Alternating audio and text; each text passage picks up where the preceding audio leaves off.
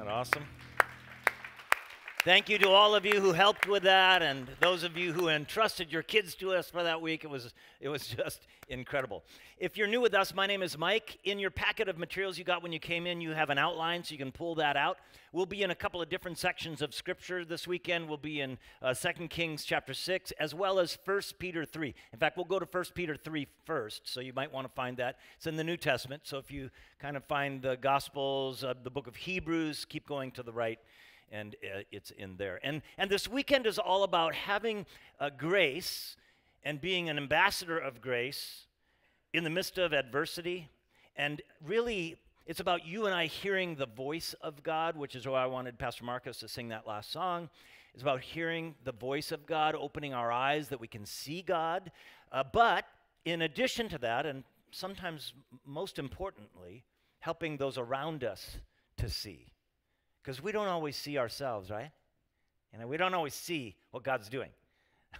And if you're anything like me, you can get frustrated with kind of like getting into the weeds of life and not really kind of understanding that God's at work, which was my story last weekend. I was on vacation. Those of you who follow me on socials, you know I was on vacation. I was in Austin, Texas, visiting my kids and grandkids. In fact, this is a picture from last weekend. Basically, this was last Sunday, I think.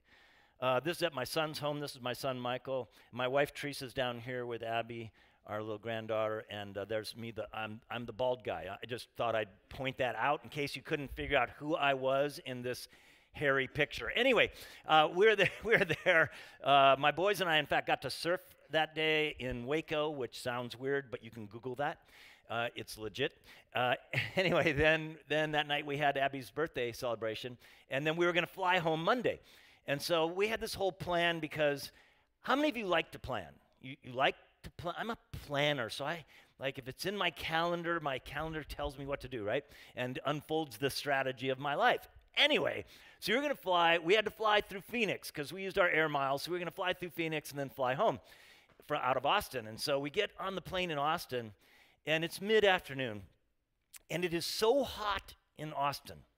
How hot was it, Pastor Mike?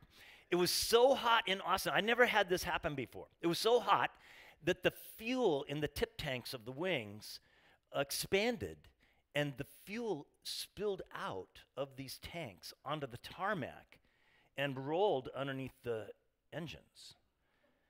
So how many of you know you can't take off when that's the case, right? So we couldn't take off. So how long were you on the tarmac, Pastor Mike? So for 2.5 hours. They had to drain the tip tanks because they were so hot. So they had to pull the fuel, refuel it with cooler fuel. All of this took 2.5 hours. So I was frustrated. I was like, oh my gosh, I have to get back. I have to go to work the next day, yada, yada, yada. How many of you can relate with that, right? You're just, rah, rah, rah. And Teresa, my wife, she's so godly. She's this one. She's like Mother Teresa, okay? So Teresa was saying, hey, let's just make a date of it, chill, we'll be fine. I'm like, okay, blah, blah, blah. So we finally take off, we get into Phoenix. Now, of course, we have missed our connection flight. It was 2.5 hours on the tarmac. So I'm like, really? So then the flight was postponed to like 8:59 or something out of Phoenix, right? So that was like 3.5 hours away. So I'm like, oh, gosh. She goes, I know. So let's play cards. We had a deck of cards. Let's play cards and make a date out of it. We'll just have a date in the airport. Okay. And then about 2.5 hours go by. I get a text on my phone, and it says, oh, your plane has been moved to 12:49 a.m. So we go up to the service counter, and she says, yeah, and that plane probably won't take off. We don't even have a crew for it yet. So really, we can put you up in a spectacular DoubleTree airport hotel. And I'm like, perfect. So then we go home, and we go to the hotel. I'm super beat, like from being in the airport and all that. And we'd surfed the day before, so I was tired physically. Anyway. So then we have to get up at like 4:30 a.m. because we have to get to the airport to take the earliest flight out of Phoenix to home, which is like, 45-minute flight, right? I'm like, really? I could have driven from Austin, Texas. Anyway, so then we get on the plane. And then, of course, I get bounced. I'm always on the aisle. It's like a religious thing for me. I must be on the aisle. Anyway, so of course I'm in the middle.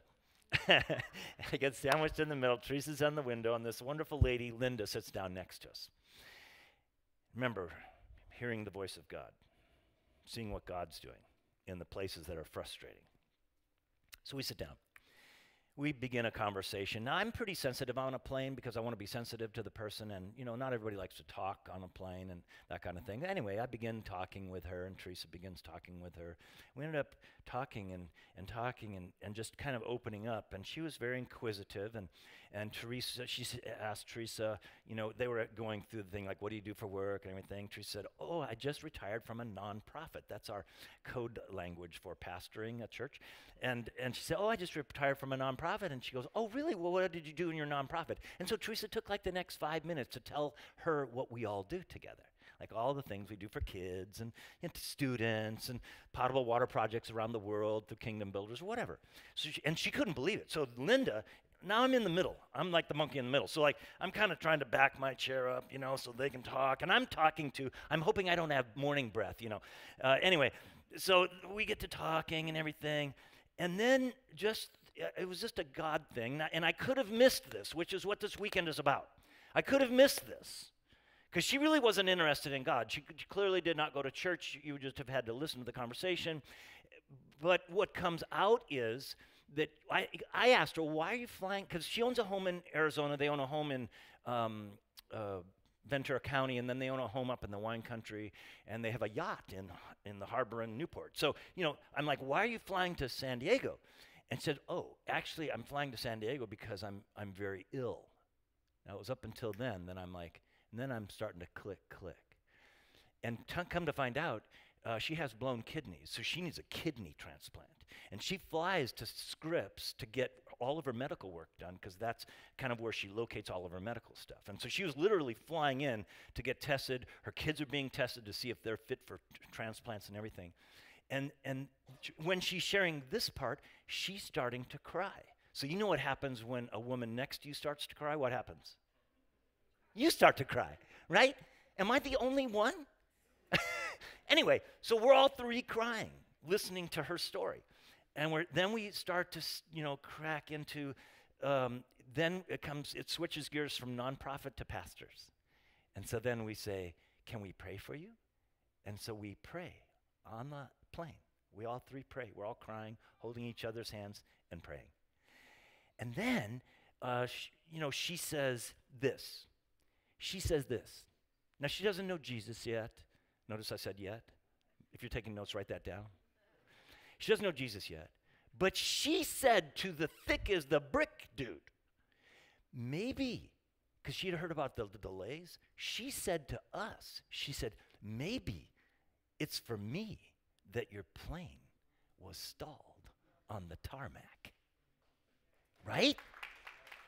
Do you see what happened? She started to connect the dots, not just collect the dots, which is a huge problem in our lives. And this is the challenge. Like, how do I help people open their eyes to God, even when they don't want to, even when they don't want God in? Because she really she's not been a Christ follower. And I don't know what her total story is. We only had like 45 minutes. Like, she could have been hurt by a church people when she was younger, kid growing up.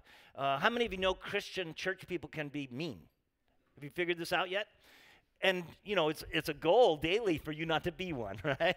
I mean, I know, it's the constant challenge, right? Like, I try not to be mean, but I know I can be on any given day. So how do I help this happen, okay? So let's go in our Bibles to 1 Peter 3. I want to go to 1 Peter 3, 15 and 17 first, all right? So Peter here is writing in the first century. This is the Apostle Peter. He's writing to the first century church, kind of a circular letter. It goes to a bunch of churches, Pontus. You can read about it in chapter 1. But Peter says something very, very important to us about helping other people hear the voice of God, okay? This is very prescriptive. Okay, so look at verse 15. Peter writing to the churches about a whole bunch of stuff, but then he lands here. This is one of the great sections of 1 Peter. He says, but in your hearts set apart Christ as Lord. Now, hang on just a second. What does that mean? That means that at the heart level, which is the center part of you, both physically, I suppose, and then spiritually, it is at the heart level, you choose every day, even when you're on the tarmac, even when the tip tanks are getting emptied, and even when you're ticked and whatever, You choose every day to get out of your own crazy talk and into God world, okay? So you have to choose this every single day. This is true in your marriage. This is true with your kids. This is true in your workplace. This is true everywhere. And it's crucial to mission. This is crucial to your mission. A lot of you don't have a sense of your mission. Or you collapse your mission only into helping people hear the voice of God or see God in your ministry at church. This is about your mission of life, what you're really doing in the world. It says, set apart Christ as Lord in your heart. And then he says, always, circle that word, always, I have it underlined in my Bible, always be prepared to give an answer to the people who are nice, no, that's not what it says. That's why I want you to read your Bibles. I could say anything up here, claiming it to be in the Bible. If you don't have your Bibles open, you won't know. To everyone, give an answer to everyone who asks you, here it is, to give the reason for the hope that you have. See, my hope is in Jesus. My hope is in his healing power. My hope is that when I meet a Linda on a plane who's got kidney failure, I can pray for her and the Lord will somehow intervene. That's the hope. That's the reason for the hope that I have. And then he says, Peter writing, he says, but do this, Mike, do this, church, by being a jerk and hitting them over the head with your Bible. No, what are the two adjectives? What are the two modifiers? What are the two words he says? Always do it with what? Gentleness and respect. Gentleness and respect. Gentleness and respect. This is your mantra. This is how we are to be when we're helping those around us. And this is how we're to see God, to see him with gentleness and respect, keeping a clear conscience so that those who speak maliciously against your good behavior in Christ, because you will be persecuted for following Christ. If you're actually following him, you will come under, fire, if you will, for that. Against your good behavior in Christ, may be ashamed of their slander. It is better, if it is God's will, I have that underlined also, to suffer for doing good than for doing evil. So this is the underlying kind of New Testament theology with regard to this issue. And you and I have to remember something. And we have to remember that when the world wants God out, God wants in. Always. And the world wants God out. Our American context particularly, we're working very hard to get God out as a culture. But God always wants in.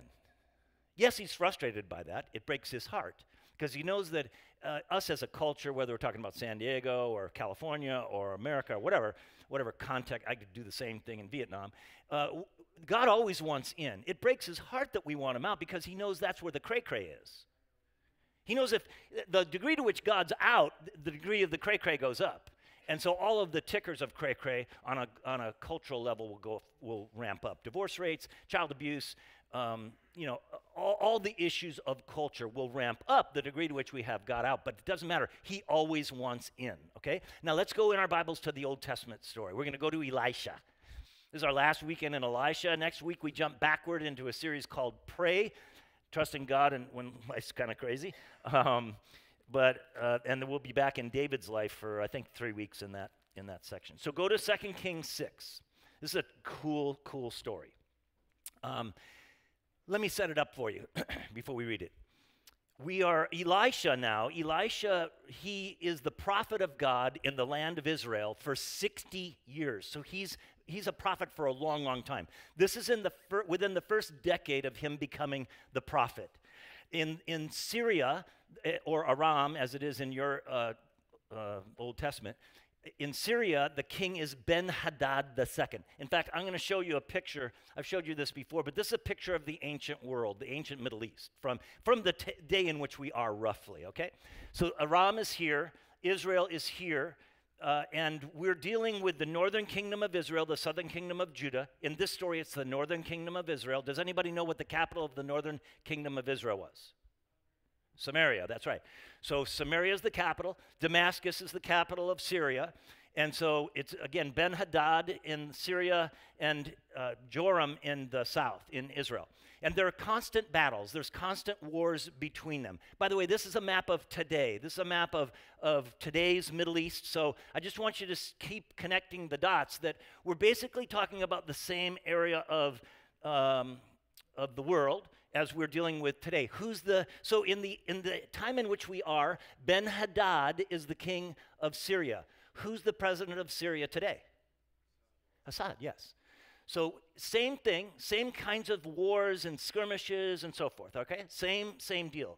So it's in that context. Look at verse 1. I'm sorry, verse 8. Now the king of Aram, now that's Syria, and so that's Ben-Hadad the second, was at war with Israel. After conferring with his officers, he said, I will set up my camp in such and such a place. Doesn't really matter where it is, but it's just there in the north end of Israel. The man of God, now we know this to be Elisha from the greater story. This is Elisha. So the man of God, so you, the man of God, you, the woman of God. So notice how the story goes. This is you, okay? The man of God sent word to the king of Israel, beware of passing that place, because the Arameans are going down there. They're going down there. So the king of Israel checked on the place indicated by the man of God. Time and again, Elisha warned the king so that he was on his guard in such places. Now, you wouldn't know this unless you studied it, but Joram is not a godly king. He doesn't want God in. Ben-Hadad clearly is not a godly king. He's a polytheist. He believes in Baal and the Ashtoreth. Now, so does Joram. Joram's mom and dad. Joram's mom. She's that woman that you never run into this name for a woman ever. What's his mom's name? Jezebel. That's his mom. Think about family of origins for just a second, okay? That's his mom and dad. So he doesn't want God in. Ben-Hadad doesn't want God in, but God wants in. And he's going to use the man of God. He's going to use the woman of God. He's going to use you. He's going to use me. That's the deal. And you can't hold everyone to the standards you're committed to. Elisha, even though there are expectations, of course, toward Joram, he's the king of the northern kingdom of Israel, but he handles this very well. You have to be careful. I cannot expect a Linda to, live up to the ethics and worldview of a Christ follower. She doesn't know Jesus, for crying out loud. So you have to be careful with how you handle this kind of thing. The king of Aram, he worshiped Baal. He practiced child sacrifice to his gods. But you have to be careful when you're trying to help people hear the voice of God. I live in a world of F-bombs. Everywhere I go, except pretty much here, although I'd like to follow you around on Monday. Anyway, everywhere I go, people drop F-bombs all around me. It's just normal. It's like their language. Now, I grew up that way. So I grew up that way. I didn't know Christ growing up, so I was that. I mean, the F word was, a normal part of my vocabulary. Really, Pastor Mike? Yes. That's the way I grew up. Even still, though, sometimes the longer I'm in Christ, the more especially because I can lose the ability to talk with those who don't know Christ because I become judgmental. I become that person that anytime somebody drops an F-bomb around me, I just kind of get gnarly and like, rah, rah, rah, rah. Now, there are times where I still will gently, respectfully aspire to the height of correcting a person in front of my wife. I can sometimes use that as leverage, though that's tricky nowadays, much more tricky than it used to be. It used to be you could do that. Hey, dude, look, I'm with my wife, do you mind? Just dial it down a notch. You have to be careful with that one. But gentleness and respect, how does that work? We live in a world of narcissism. Narcissism is really the cultural religion of America. This is why you and I struggle so much with narcissism. I get really frustrated when the tip tanks are boiling and there's fuel dropping underneath my jet engines and I have to sit on that tarmac for 2.5 hours. What's that whole little monologue about? It's all about me. right? Because I don't see what God's doing. You and I live in a world where 94% of San Diego County does not go to church on any regular basis. So your neighborhood, I don't care where you live, 94% of all your neighborhoods don't go to church on any regular basis. That's certainly the case where I live, and I bet $100 it is the case where you live. Now, there are exceptions in pockets to it, but I'm talking about generally speaking. In San Diego, this is the deal. You and I are losing ground. So how many of you believe that your neighbors need Jesus in their life? Right? Do you believe that? This is why you are there. This is why you are there. But truth without grace is mean. But grace without truth is meaningless. Okay? Write this down. Love paves the way. Love paves the way. Always. Love paves the way. It's the way it is. It's the way God works.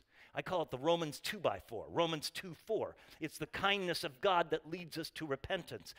It's the 2x4 of Romans. It's the power play. It's the way God does it. It's his kindness that leads us to repentance, even in the Old Testament. And God is always working even when he isn't welcome. He may not be welcome, but he's always wanting to work. He's always doing this. This is the generosity of God. Time and again, Elisha warned the king. Did Joram ever learn the lesson? Nope. Scripture tells us in the larger story, he continued to be a polytheist, just like Ben-Hadad. He never got it. He's thick as a brick. But God always wants to work. That's why a lot of our outreaches are geared the way they are. Why? Okay, does San Diego City Unified want God in the schools? No. All you have to do is study curriculum history. All you have to do is pay attention to San Diego City School Board. All you have to do is listen. You have to listen. That's why one of the keys to helping people hear the voice of God and seeing God is listening well and long. Linda on the plane, earning the right to share. Why then, if that is the case, why then did Farb Middle School, the school right behind us, where we used to meet, this is where we started in Tirisana, Farb Middle School, right? It's right behind this wall. Why is it that Farb Middle School gave you an award when there was the student shooting a couple of months back? Because of your kindness. Why is it that the schools give you awards as a church? Because of your kindness. Why is it that our schools call you when they have a crisis on their campus? It's because of your kindness. God always wants in, and he always wants to do this. And a delay is not necessarily a denial. I love this verse from Isaiah. In fact, this isn't in your outline, right? I don't think. So you might want to take a picture of it. But this is a great verse. I am the Lord, and when it is time, I will make things happen quickly. Now, how many of you, God's often too slow? Right? He takes forever, it seems. But he's not. It's a timing thing. I'll talk more about that next weekend. It's a timing thing. What are you doing on the spiritual tarmac? What are you doing there? I don't know. All I know is that God's in it somehow. He's up to something. And you and I have to look for opportunities. Look for opportunities to demonstrate God's grace. This is what Elisha's modeling, and he's modeling it for his servant in the story, and he's modeling it in general. You and I get to demonstrate the grace of God all the time, every day, everywhere we are. This is how Home Depot becomes missional space. How many of you have ever you're doing something at the house, and you're missing a part, and so you have to go to Home Depot? How many of you have ever had that experience, right? Like everybody. That's why if you live in Tirisana, you thank God every day for Ace Hardware. There's a hardware store in the next shopping center, and when that wasn't there, it was brutal. You had to go all the way to the Home Depot from here. It was painful. And when they bought that place over there, I was like so happy. I met the owner and everything. He knows all about you. I've invited him to church a bunch of times. Okay, look at the story. Have you, by the way? How many of you live in Tirisana? Raise them up high. Huh, less than half of this room. Okay. I would just challenge you. I don't know where you all live, but I would just challenge you. Have you, now I'm gonna hit you in the ribs a little bit right here. Have you invited the owner of Ace Hardware to church? I can't be the only one who invites him. Have you? If you haven't, I know you have been in that hardware store. I know you. I know how it works. I know you have been in that hardware store. Why have you not invited him? Now, that's a little bit of a subject for next week, and we're going to talk about fear. But fear is the number one thing that gets in the way of you inviting the owner of Ace Hardware to church. So you invite the owner. Well, it works in many ways. God's always up to it. Okay, so you can invite the clerk. Clerk's off on the way to the owner's heart because they're like kids to him. He's like my age, and you just have to know him. Anyway, so, the way to a dad's heart is through his kids. But if you win the dad, you win the family, okay? My point, why am I, if I am, I may be not, but why haven't you, if you haven't, and you live in Terrasana, invited that dude to church? Look at Elisha. Look at the story. Look at verse 11. It says, of course, you remember Elisha warns the king. So this enrages Ben-Hadad, the king of Aram. He summoned his officers and demanded from them, will you not tell me which of you is a traitor, basically? Which of you is on the side of the king of Israel? None of us, my lord the king, said one of his officers, but Elisha, the prophet who is in Israel. Now, how does he know about Elisha? He knows about Elisha because of how Elisha carries himself. He walks as a man of God. You and I need to walk as men and women of God. Doesn't mean you're a jerk. Means you're gentle and respectful. But you walk in authority. You walk in this power, this anointing, this mission in life, that you actually have hope. And you know the reason for your hope. You're different. So how does he know about Elisha? Same way as your neighbors know you. Same way as the owner of Ace Hardware knows you. You're just different. You're called to, some of you are very different. Anyway, Elisha, the prophet who's in Israel, tells the king of Israel the very words you speak in your bedroom. That's kind of gnarly right there, I just have to say. The Bible's actually funny if you pay attention. Anyway, some of you will get that later. Read on, verse 13. Go find out where he is, the king ordered, so I can send men and capture him. And the report comes back, oh, he's in Dothan. Then they sent horses and chariots, so he sends an army and a strong force there. They went by night and surrounded the city. So this is like paying attention to the, I call them divine appointments. You might want to write that down. It's paying attention to the divine appointments, the actual why of life, because God's always trying to set up divine appointments in our lives. And we have to choose to make our faith visible every day. I get up and I actually pray many days of the week, God, show me a divine appointment today. Help me run into somebody that I can share my God story with or help with the ways of God. Anyway, Elisha the prophet, he's known for this. This is the way he is, and he knows what's going on. This is why I'm super thankful to those of you who help with the Kids Jam thing, and you serve in your ministry areas inside the church. But all of that is really practice for how you are outside. And it's the way you carry yourself, the way you are Monday through Tuesday through Wednesday. And beware that fear can blind us from seeing the presence of God. Now, here you're going to get into the story of the servant. Elisha has a servant, a mentee. This is a biblical thing. Like you need in your life to give you purpose, you need somebody behind you, alongside of you, and somebody ahead of you always. Now, I cannot create that for you. This is a core value. It's a biblical thing. It's 2 Timothy 2:2. It's all over the Bible. Elisha, this is simply a narrative passage, okay? So his servant, the servant of God, of Elisha, gets up and goes out. Remember, Ben-Hadad had sent the army. He goes out early the next morning. An army with horses and chariots are surrounding the city of Dothan, okay, where Elisha lives. Oh, no, my lord. What are we going to do now? This is classic mentee. Now, often I function as a mentee, Oh, no, what are we going to do now, right? I'm just saying, you're going to when you mentor people, you're going to have people who freak out. They're going to go, oh, no. I mean, to some extent, Linda is that. She doesn't have Jesus in her life. What am I going to do? She has a very non-theistic view of the world. So, right? Now, God's using the crisis in her life to draw her to himself, okay? But this is the servant. Oh, no, what are we going to do? So you got to be careful of the fears, and we're going to talk about that next weekend. So what is blinding you from seeing the presence of God? What is it in you that stops you from seeing that God is active in your life? What is that? What is that?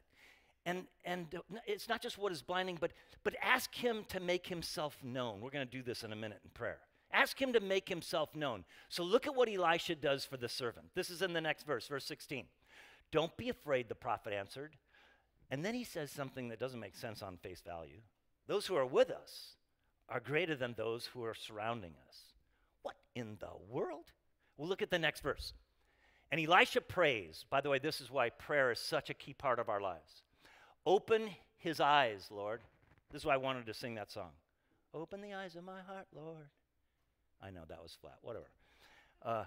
Open his eyes so he may see. And then the Lord opened the servant's eyes, and he looked and saw the hills are full of horses and chariots of fire all around Elisha. These are the angels of heaven. You need to see that the angels are in your life. Really? Is that in the Bible, Pastor Mike? Google angels in the Bible. What is my name? Michael. I'm named after one of the two named archangels in the Bible. Who's the other one? Gabriel. That's right. Gabriel. There are angels all over the Bible. They're everywhere in the Bible. They're all involved in your life. And by the way, how many of you have kids? Okay, you need to teach the kids this when they're scared and going to bed. You need to pray. Okay, Lord, so I pray you station an angel right here on the foot of Holden's bed, and they'll watch over Holden all night long. Whatever. You need to see. You need to see. You need to see. You are surrounded by a heavenly host all the time. All the time. Read Hebrews 12. Hebrews 11. Read the Bible. It's there. And then God's grace through your action, it changes people, you guys. Jesus taught it. One man plants, another man what? Waters, but God makes it grow. See, God wants to use you. Who, me? Yes, you. Now, you and I have to ask him to show us the best way to deal with open hostility.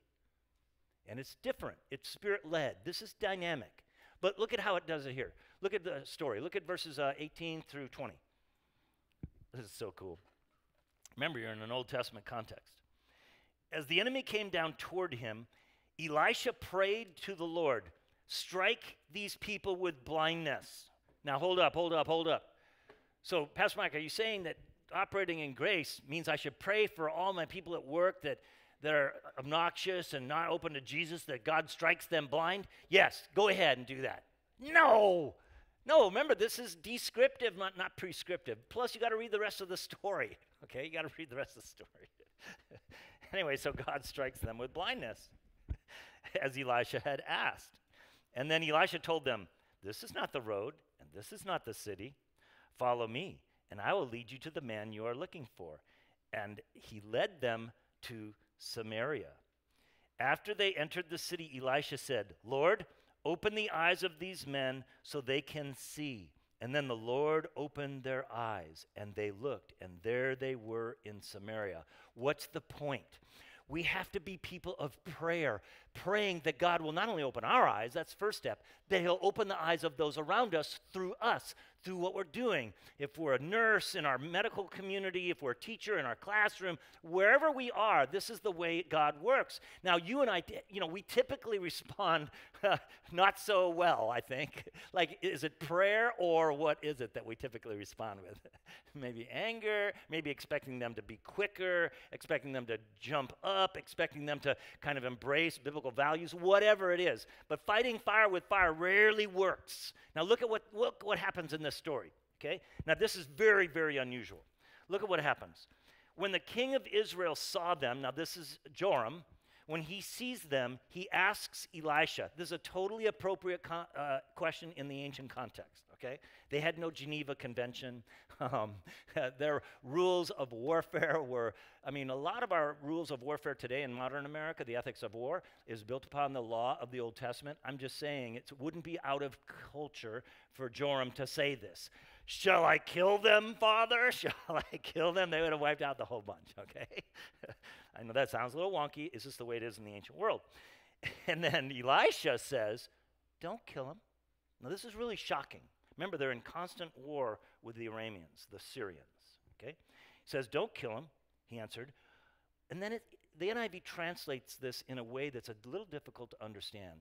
It says, would you kill men you have captured with your own sword or bow?